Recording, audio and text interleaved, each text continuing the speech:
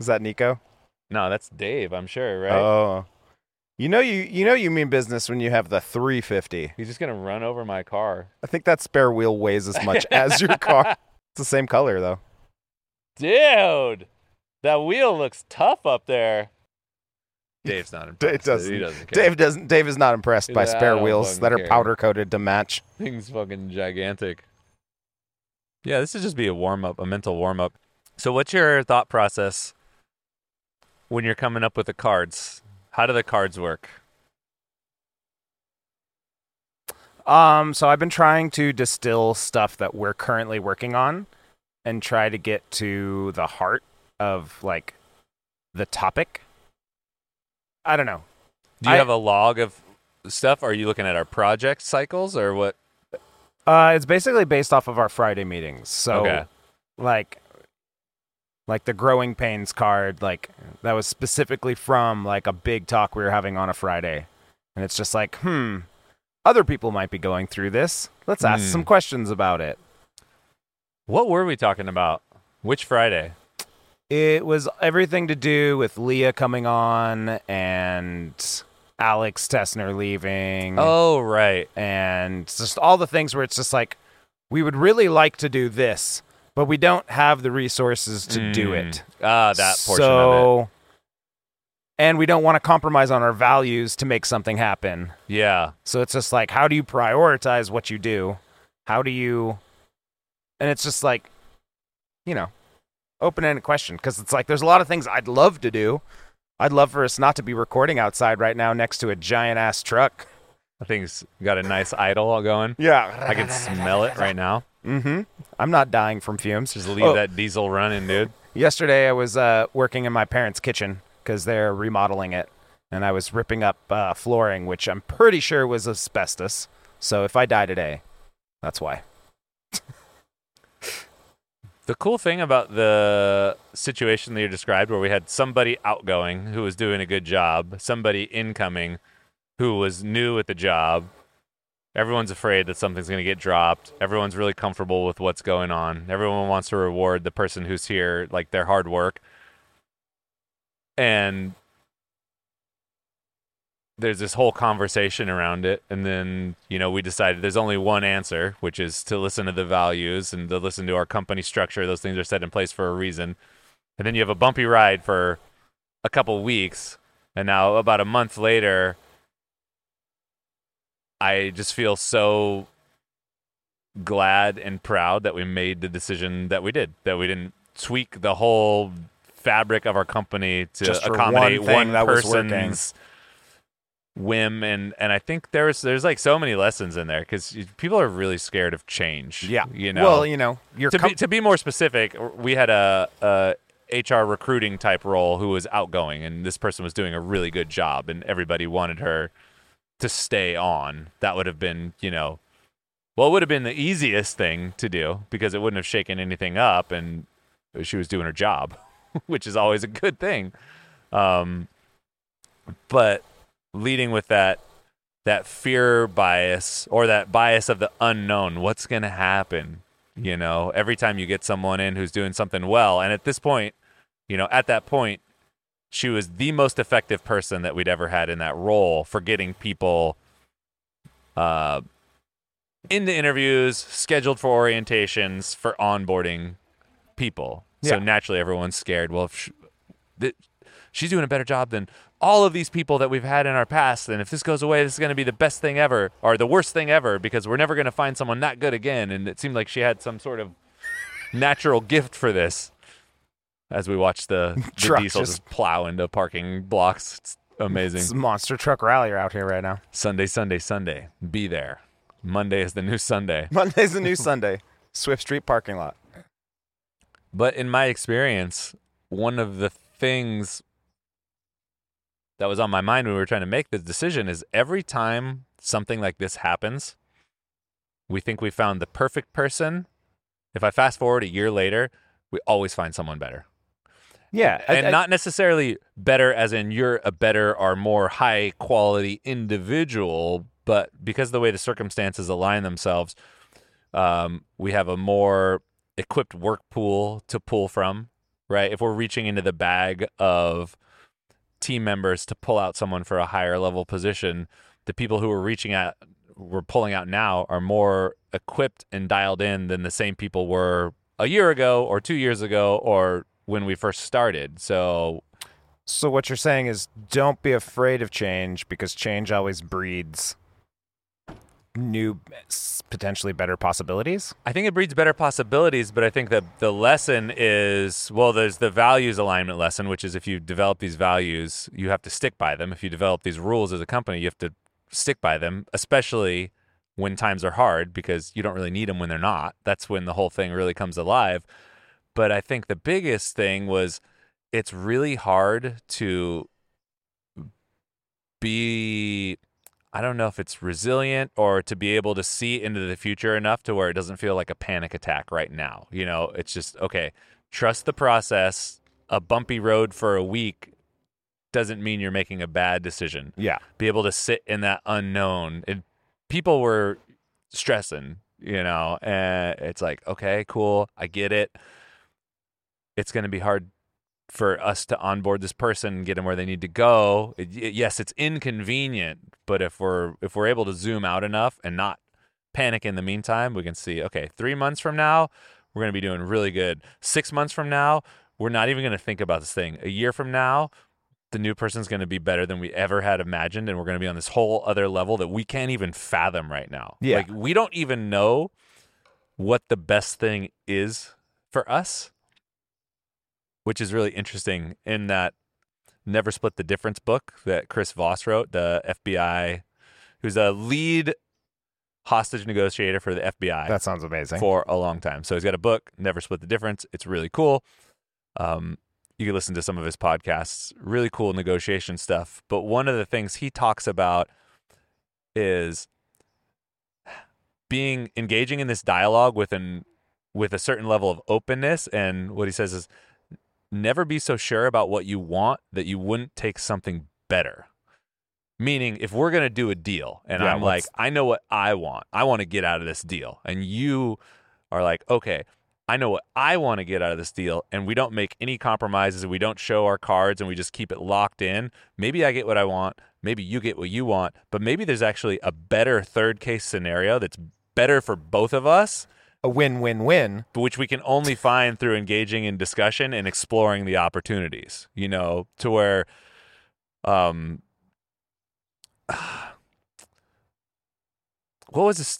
I'm blanking on stories, but someone that he works with was negotiating. It was something like a book distribution deal, or I don't know, some random thing. It doesn't really matter what it is.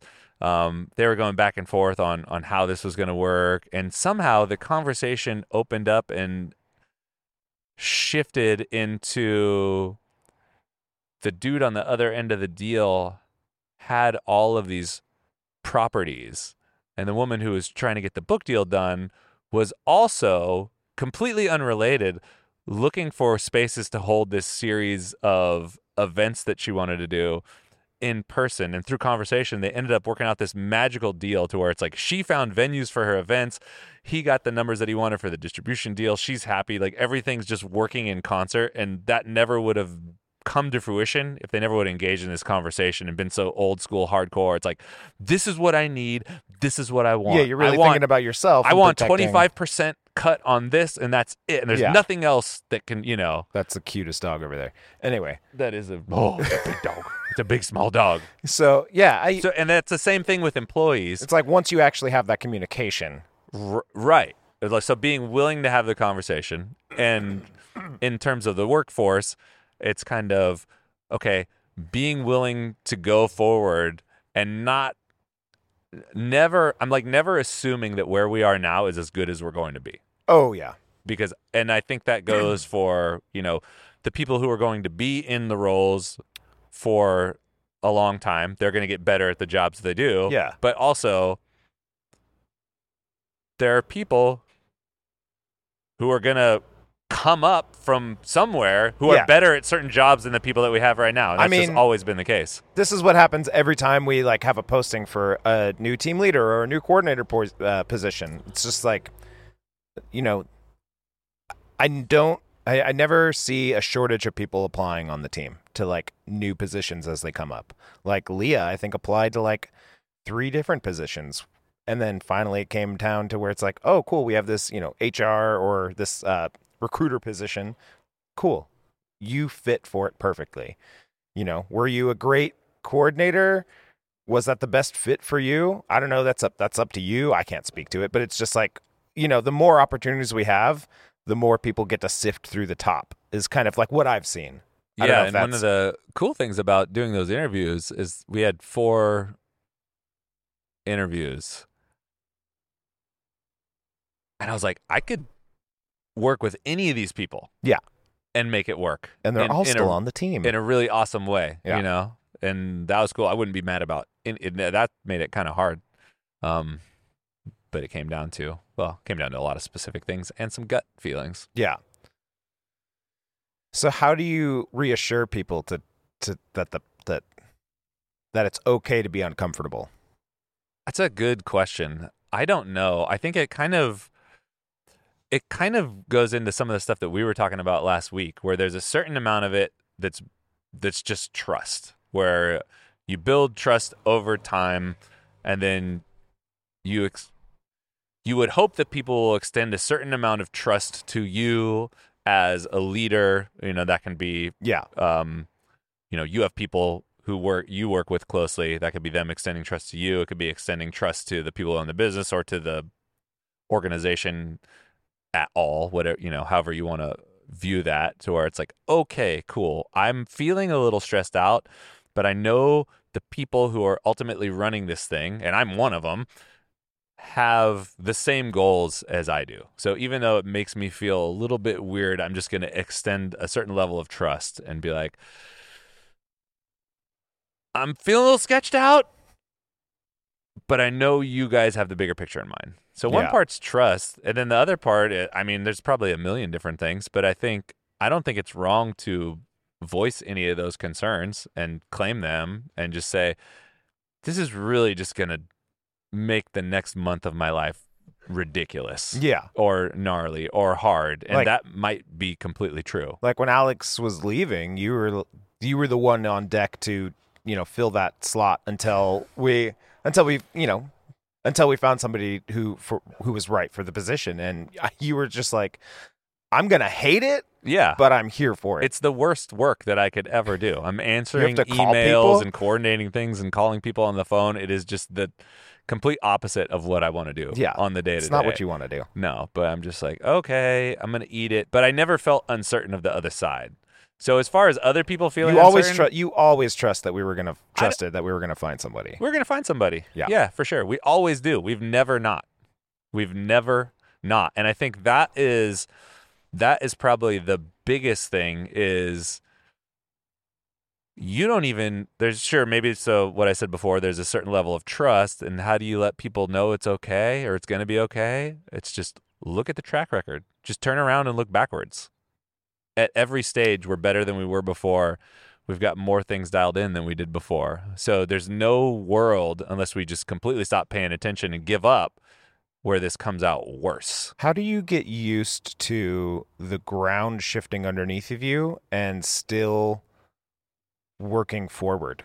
Because it's like in moments like that where somebody leaves who has been doing an amazing job and arguably is the reason why we were in retail set up the way we were.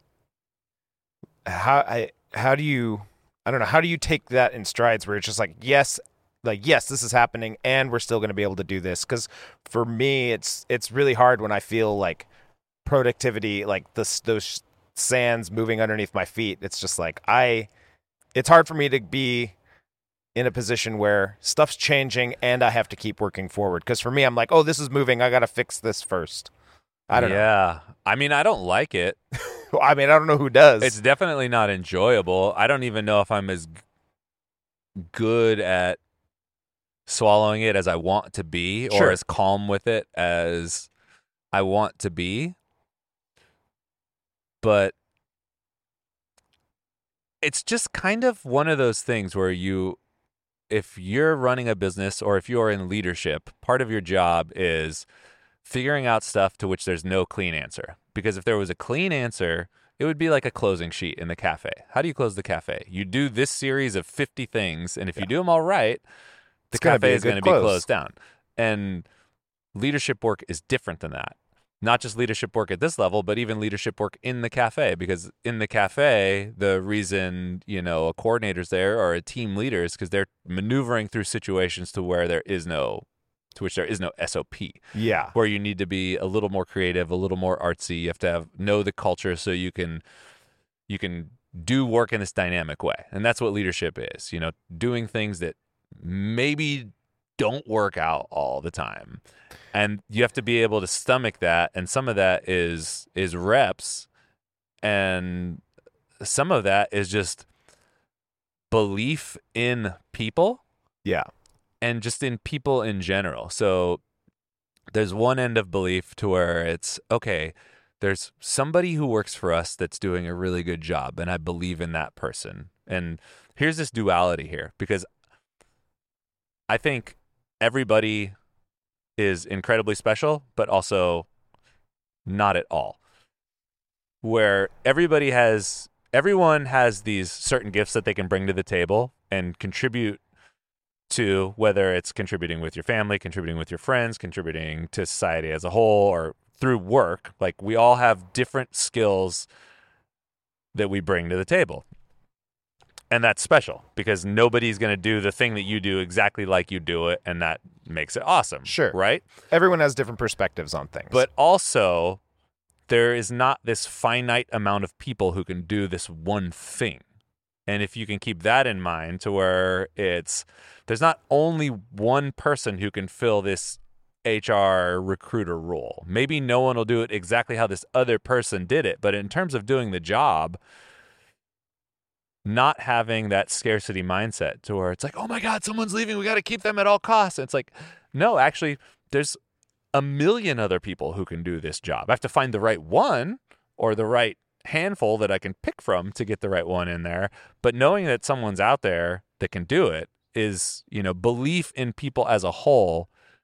That makes me feel more calm because I know that someone can do it. Yeah. And finding somebody else that has a different perspective and can do it opens you up to those learning moments where you're just like, oh, I didn't think of it that way, but that helps me grow in this other area. Or yeah. And part of some of our business is we have, I don't know how you really want to call it. When I think about a business like ours, it operates in percentages, to where there's a certain percentage of our workforce that is more or less static. You're one of those static individuals. You've been here for years. Nobody knows the future, but as far as I can tell, I'd like to work with you for a number of years going forward. Great. You're a rock, you're a core. And then there's a certain percentage of our workforce that's a little bit more transient for whatever reason. It's maybe people are in town and then they're out of town. Maybe people are going through school and they're working with us, and then they ultimately have their own dream that they're going to pursue. So some of our workforce is, in flux all the time. And I think it's really cool when people are changing over and we have the opportunity to get new people into these new and exciting positions where we can find, going through the onboarding stuff now with Leah, we're finding a lot of things that can be tweaked, that can be improved, that are being improved upon already. So that's a benefit to the business. And those are things that we might not have looked at if, like, somebody who is, like, say Alex was still in the role and everybody was fine with it. Everyone was just like, hey, it's great, we're just doing good. We might not have put the attention on it. Correct. And it's not because Alex is doing a bad job. No, it's just because everything's generally working, so why dive deeper? We're looking at it with fresh eyes now because, right. And it's helping us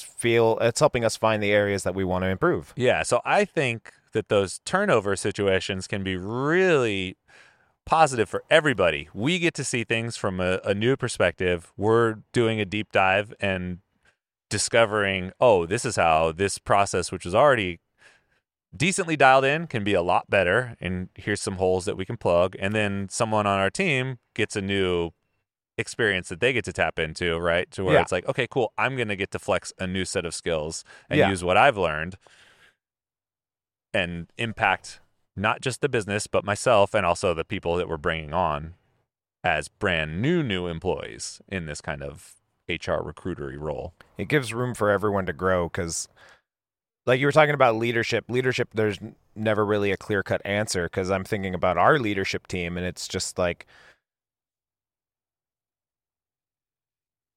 everyone on our leadership team, like except for you, the owners, like they aren't as experienced. They're still learning.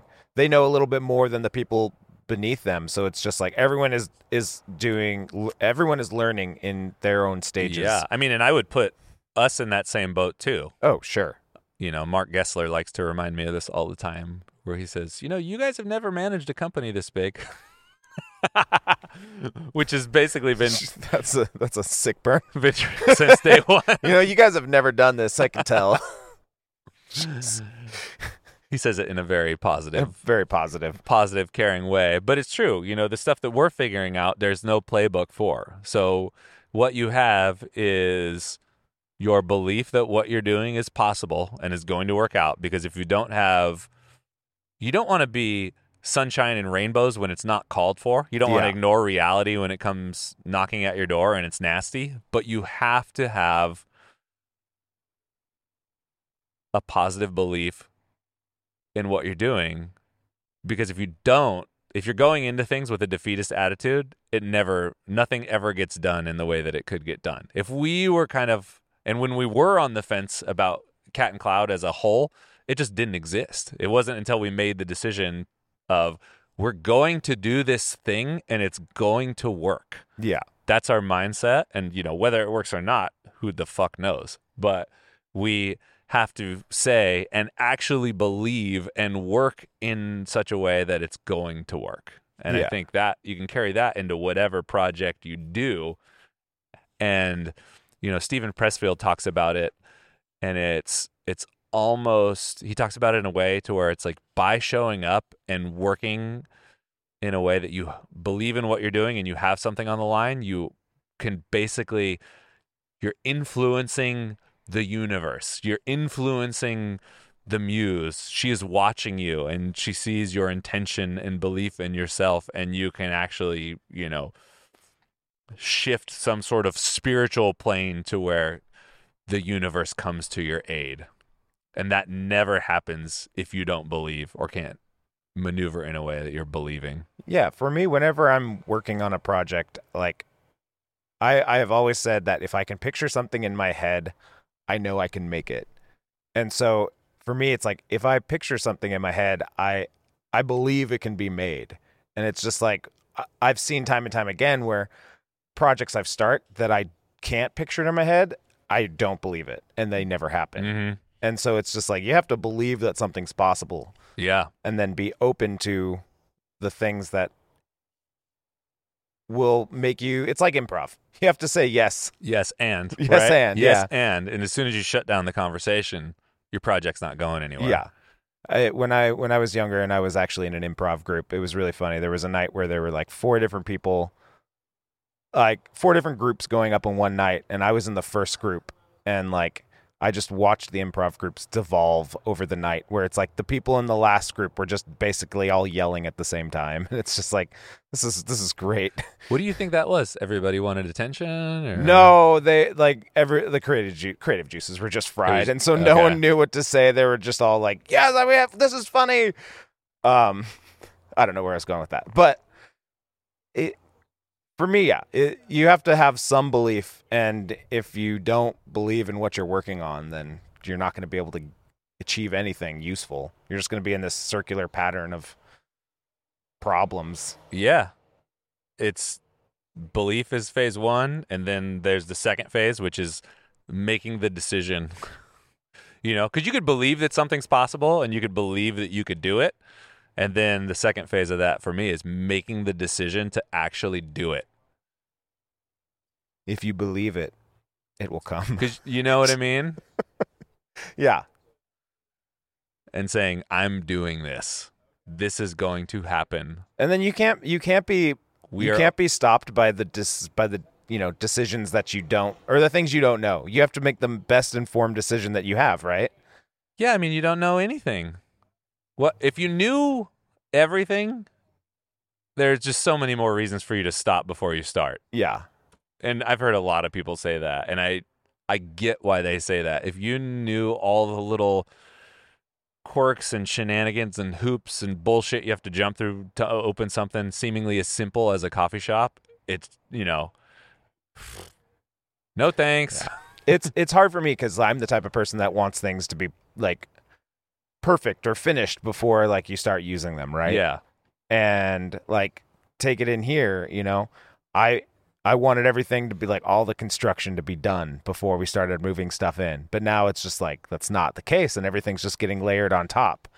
And so it's just there's no level of perfection. You have to like take what you can. I have a lot of that too, and I found that little book that I made,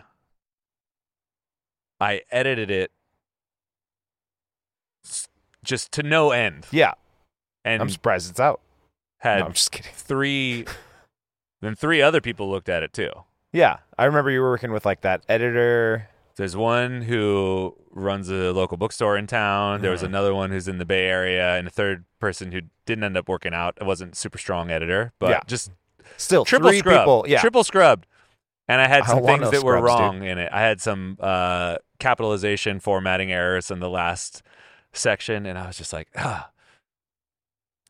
damn. Like, I did my due diligence. I did everything I could have. There's no way it could have been any better. Yeah. And so I was kind of prepping the book because I still want to do the ebook for it. So I was like, okay, cool. Now I have an opportunity to make these changes. So I'm making the tweaks. Did them. Still haven't formatted the ebook yet, which we'll get it done. Flying up to Portland for us to go to SCA, and I was reading, what is it? Stillness is the Way, Stillness is the Key. One of Ryan Holiday's books. I don't know. They all have the same style of title. Great. The obstacle is the way, stillness is the key. And I found a typo in this book that's, I don't know who it's published by, maybe Penguin or Workman or something, who like Nobody's perfect. Big name publishing company with the best editors on earth, and there was a double printed sentence. Like completely like the same sentence twice? Yeah. Oh. It was a pretty weird, blatant error. And I was like, oh, weird. Even the best get bit. Even the best get bit sometimes. And the funny thing is, when I was looking at it, reading it, I wasn't like, this guy's an idiot. I was like, oh, there's just like a random editing mistake. I think that helps make you remember that everyone's human. Well, and it's a trope at this point, but you're your own worst critic, right? Well, I can't look at anything I've made the same. It pains me when I look at people looking at the merch shelf because I'm just like, I don't want A, that criticism, and like B, I see all the flaws in it. And me as an artist, I told myself a long time ago that I will know I will know I've reached being good. Or like my goal is to create something that when I look at it, I think somebody else made it. And that's an unobtainable goal. I don't think you can do that. Yeah. I don't think you could do that. But that's why it makes it, for me, that's why it makes it kind of a good goal. Because it's like always going to make me try to improve myself and try different things. But at the same time, like if I'm waiting for that day, I'm going to be sorely disappointed. Yeah, maybe the better goal is I want to make something that I can absolutely tell that I made. And I'm just so proud of it. Oh, and I've done that multiple times. Like the bandana we have, I'm so happy with that. Even though like I look at it and I see all the flaws in it. What's the difference between things like that, the bandana that you're really happy with, and some of the other things where you're just, I don't want to look at it. I can't stare it directly like our in the ceramics? face. Sure. The thing like the bandana is something where it was completely 100%. That started out as a personal project. Yeah. I did this drawing for Verve a long time ago, and it never got used. It wasn't necessarily meant to get used. It was something that was just like, I'm having fun with it, and I always wanted to revisit it and make it better. And now that we're here and we came out with like our new word mark, last year-ish, I was just like, oh, perfect. Here's my opportunity to make it better. And I sat on the unfinished version of it for months. And then like, it was really just a personal thing to where it's just like, I want to see if I can get this much further. I've always wanted to do drawing where it's like I fill out the full canvas, and I never did it. Like I have a skateboard deck with the same style of artwork at home that like, and so it was like more of an accomplishment. Mm-hmm. Whereas other things like the ceramic cups we have, I'm just like, I feel like I just slapped a design on the side of them. Well, yeah, you might be selling yourself short there. But I'm more curious about the bandana. So with the bandana, passion project, something that's been in your head for a long time, how did you know when it was done this time? How did you know when you're putting down the pen? Once I reached the edge of the page, essentially, because I gave myself like a square 4,000 by 4,000 canvas, and I was like, I'm just gonna fill up the whole thing with just this design. Which was funny because there were a couple times when I made the canvas bigger because I'm like, oh, I like how this line is going, so I'm just gonna make it bigger so I can extend it and it can connect over here, and then it reached a point where I'm like, it's full, I'm done. Mm-hmm. This is good. Yeah, and so like ahead. there's been I have this notebook full of a bunch of these types of drawings where, because I always told myself, I'm like, I'm gonna keep going, I'm gonna like keep expanding it. And I usually have ruined so many drawings that way because I get to a point in them where I'm like, if I stop now, it's good, but let's keep going. So your canvas was kind of The like limiting. it was like a deadline, though. Yeah. Not even the limiting thing. Well, it was the finish line. It was the finish line. Yeah. That's cool. That's kind of, yeah. So that's a physical Yeah. or digitally imposed limitation, I guess. But you could almost think about that as a time limit. You know, if we're saying, okay, we're going to do this project and it's going to be done by X date, and then cool, there's the decision. Yeah. You made the decision ahead of time that once this happens, it's done. You know, once we get to October 23rd, we're delivering this new thing. Yeah, we did that with the bags. Right. Like I wanted to have them done by our birthday. Yeah. And I remember like the day before I was just like, well, sending all the files and done. Yeah. And then months later they were like another month goes by after some revisions and more communication, and I'm like, "Oh, now we're done." How do you think doing stuff like that here has changed the way you do your personal work? I remember at that little, I don't know what it was. It was like this future scope thing when we went to the table out at Natural Bridges, and we were looking at a lot of your personal projects. And one of the things that struck me was that you had a lot of personal projects that you started, but very few of them were finished. Yeah, they were all ideas. And now you have a role where you have to design and ship new stuff basically every quarter. Has that impacted any of the things that you do personally? I wish I could say yes. Like, it's given me a better clarity on like systems. Like for our merch, we have this whole system for, the roadmap of launching a new collection. So since I've come on, we've like moved to doing merch in collections. So everything feels a little cohesive, and we have this roadmap, and it's like you work from the launch date backwards, and you're like, all right, cool, we want to launch by this date. Well, it's going to take this much time to do marketing materials around it. It's going to take this much time for us to actually get them. Then it's going to take this much time for like us to pay for them, and it's going to take this much. And so you work backwards. So it's given me if I had any sort of deadline for my personal projects, I have a framework for plugging stuff in. But what keeps you from giving yourself deadlines for your personal projects?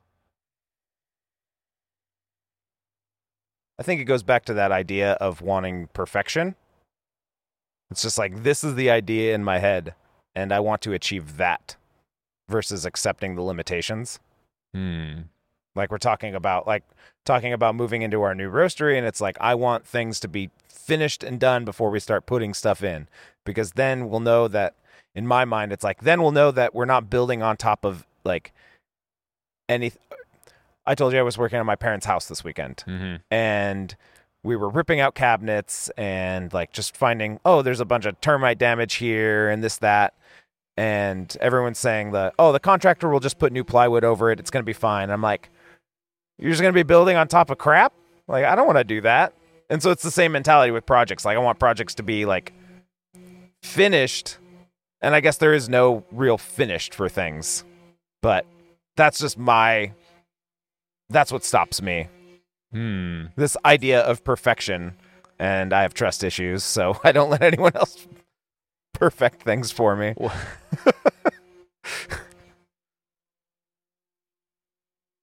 Here's a rare yes or no question. Do you want to finish your personal projects? Yes. Yes. Okay. It's hard because like I said earlier, if I can picture it, I usually know how to make it. And for the things that I can't picture, that's what stops me. Like, for example, the one I'm working on forever, it's going to require some like computer programming. I don't know that. For me, that's a mystery black box.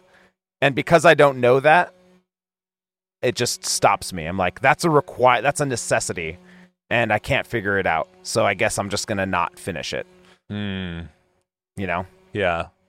And I don't, yeah. That's like me avoiding taking the heater core out of my car because it just seems ridiculous.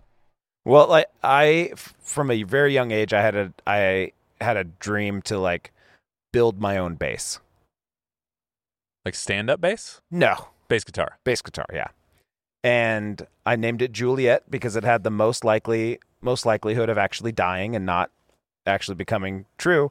And a few years back, my nephews they got into, guitars and stuff and started building their own. And I'm just like, perfect. This is my opportunity to get my feet wet on like helping them build their guitars so that I can prove myself that I can do it. And then like I screw up a few of the things on theirs and I'm like, well, I'm never doing it. I screwed it up. I'm not good.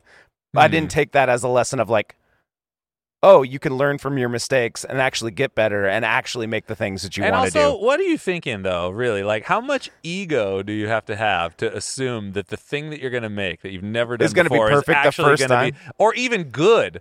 You know what I mean? Yeah. Like, that's a ridiculous assumption that you're going to be able to make a bass. Because, like, Juliet is probably, that's probably like the 50th bass that you make, right? Yeah. Like, once you've made all these terrible, crappy instruments that are borderline unplayable, and they're just, okay, this is garbage, this is garbage, this is garbage, this is garbage, and every time you make a little bit of garbage, you're just figuring this out, and this out, and this out, and that out. And that's why I go back to that dream I have as an artist, where it's just like, I want to eventually make something that I will see and not think is mine. And that's why I love it's a lesson in there, because it's just like, it accepts me. It gives me room to accept that crap. It gives me the room to accept the garbage that I make. And I just have to, it's a life lesson that I have to step aside from that limiting belief of like, if it's not perfect the first time, I don't want to try. So it sounds like you've got it dialed in your head, and now you just have to align your actions with your belief system.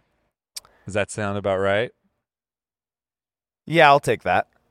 Well, what's the next step, or what's the next project that you're going to do? Or because it kind of feels like intuitively all this stuff, but your projects are still kind of in the same place that they've been. Yeah, and that's because I'm kind of obsessive and I can't multitask. So if I work on a project, I want to work on it for a week at a time. But that's I can't set things down, which is another reason why, going back to the whole shifting sand question, where it's just like, how do you progress forward when things underneath you are moving? Where it's just like, I want to focus on one thing.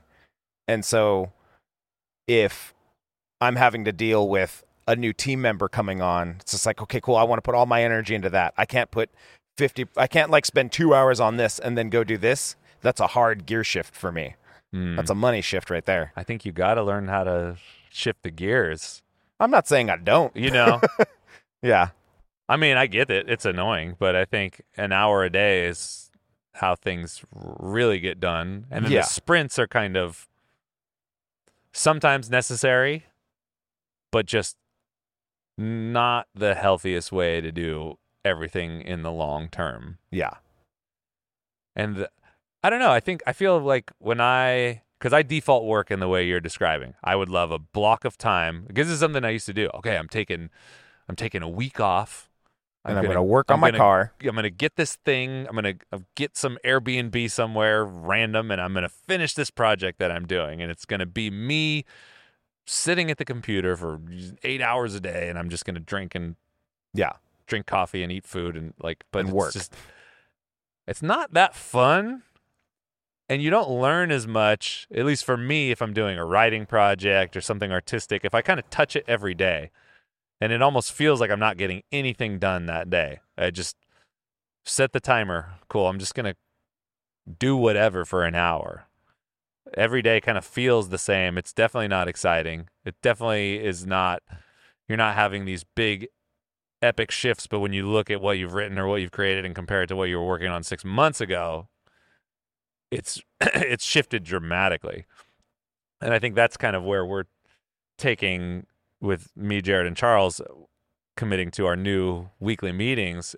You will be in there for a couple hours every week, and it just doesn't, most days it doesn't feel like anything's actually happening. It just kind of feels like here we are again, but when we look at what we're trying to get done, you can see it all getting funneled in the right direction, and you can see the things happening. And sometimes they're little and sometimes they're big, and some of them were just stuff that had been hanging out forever. Cool, updated values with the removal of hats and some of these other things. It had been sitting in our brains for months? Yeah. 6 months? Maybe more. I don't know when the first time we talked about it was. We just hadn't finished. So it's just like, okay, here's how we're going to do it. And we do it much like you're doing the merch launch, where it's, okay, here's kind of a goal date. If we had new onboarding, orientation, all of these things. This is a trimester goal. Let's set this goal for, August 31st. Then how are we going to make all that happen? We got to get these values out there. That's first and foremost. Okay, how does that work? Okay, cool. Well, we got to roll it out with the executive team first. Then we're going to have to do it with upper leadership so that every time we talk about it, the upper leadership's getting a refresher. Then we can bring it to the company. All these little, and then the quirky things that come along with that, which because you're involved in them, where, okay, if we're going to do all staff and roll this thing out, we can't just show up. It's got to feel like something special. So how are we going to make it feel special? And it's all these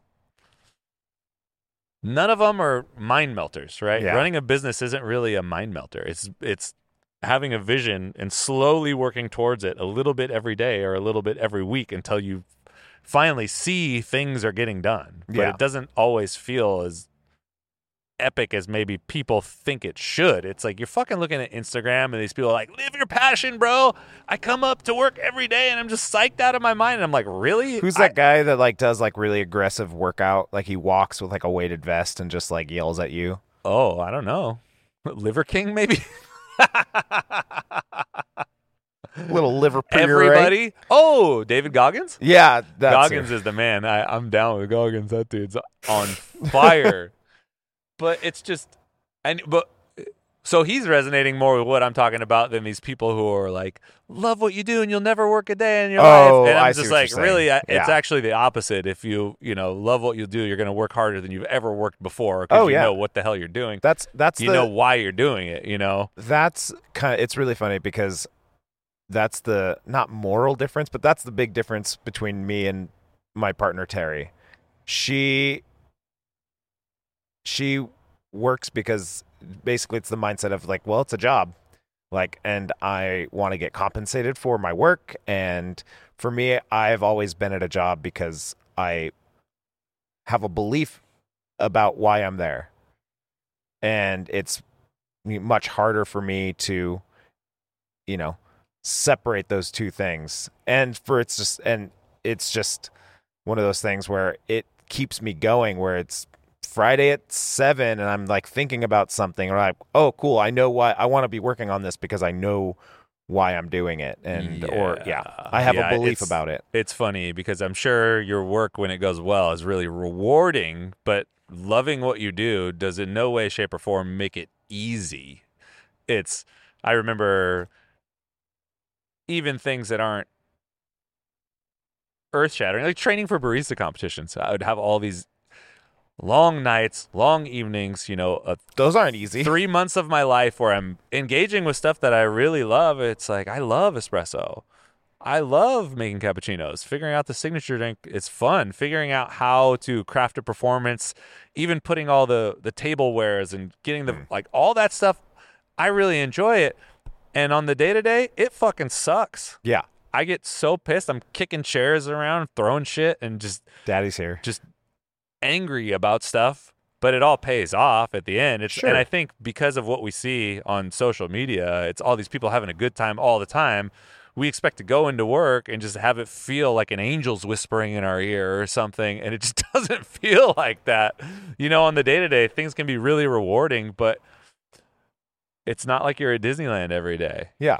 The work is going to be hard. Like, that doesn't mean it's not meaningful. We've been working on these videos with Mark, and it's mostly been me behind the camera and me editing it. And like, the work is hard, but like, I'll sit there when I'm done editing it and watch it more times than anyone else and like appreciate it. Yeah, if I do a skate edit, it's like 2 hours of my life is just watching it over and over and over again. I'm like, yeah. I always, whenever I'm working on a project, I always like, I'll get to a point where I'm done for the night. But if it's like a drawing or if it's a video or if it's animation, I'll always like take a picture of it or put it on my phone. And as I'm laying down to go to sleep, I'll just be looking at it, like analyzing, like, right, what's my next step? Okay, cool, I'm going to work on this next. Or cool, I could do this. Or, oh, I hate this audio edit. That's almost like an obsession, but it's like, it basically is just like, yeah, it's work, but like, I believe in what I'm doing, so I'm going to put in that work. That feeling overall on the day-to-day, the feeling of knowing that you're doing something that matters to you is maybe cooler than having that chasing the dragon feeling of one day I'm going to make something that I'm going to look at it and not know that it came from me. Yeah. Like that's more of like a vacation style fantasy. With what you're describing right now is just someone who's deeply engaged in what they're doing. And I think that's something that we could all hope to be. The fireworks and the celebrations are not what make up our life. Those are fewer and far between. And just embracing the responsibility that we have, embracing the opportunity that we have, embracing the work in front of us that's great, because people enjoy that shit. You know what I mean? Like, how cool is it to see, like, people are going over to the merch shelf and they're buying stuff that you made. Like, that is a mind melter. Like, that's wild. Oh, it's weird. That's pretty cool. I remember one day I was sitting in my car and this person driving a van just like went around the intersection corner, and I saw him driving, and he was wearing like the pocket t-shirt we made. And I'm just like, just watching him drive past, and I'm like, I made that. He doesn't know. Yeah. He doesn't know I made that. And it's real weird to watch somebody else like, it's like when you're behind someone something in line at the grocery store and they're wearing a Cat and Cloud shirt or a hat. I almost always want to say, "What's up? What's up?" Nice hat. That happened when I moved into the place where I'm at right now. I was sitting on my couch after like the first weekend or so, and the neighbor comes across the street, comes walking out of their house, and they're wearing one of the maroon zip-up hoodies, and I'm just like, oh gosh. Oh, you're welcome. All right, I think we're hitting a wall here. Cool. Well, good combo. I got LBR anyway. All that to say, trust the process.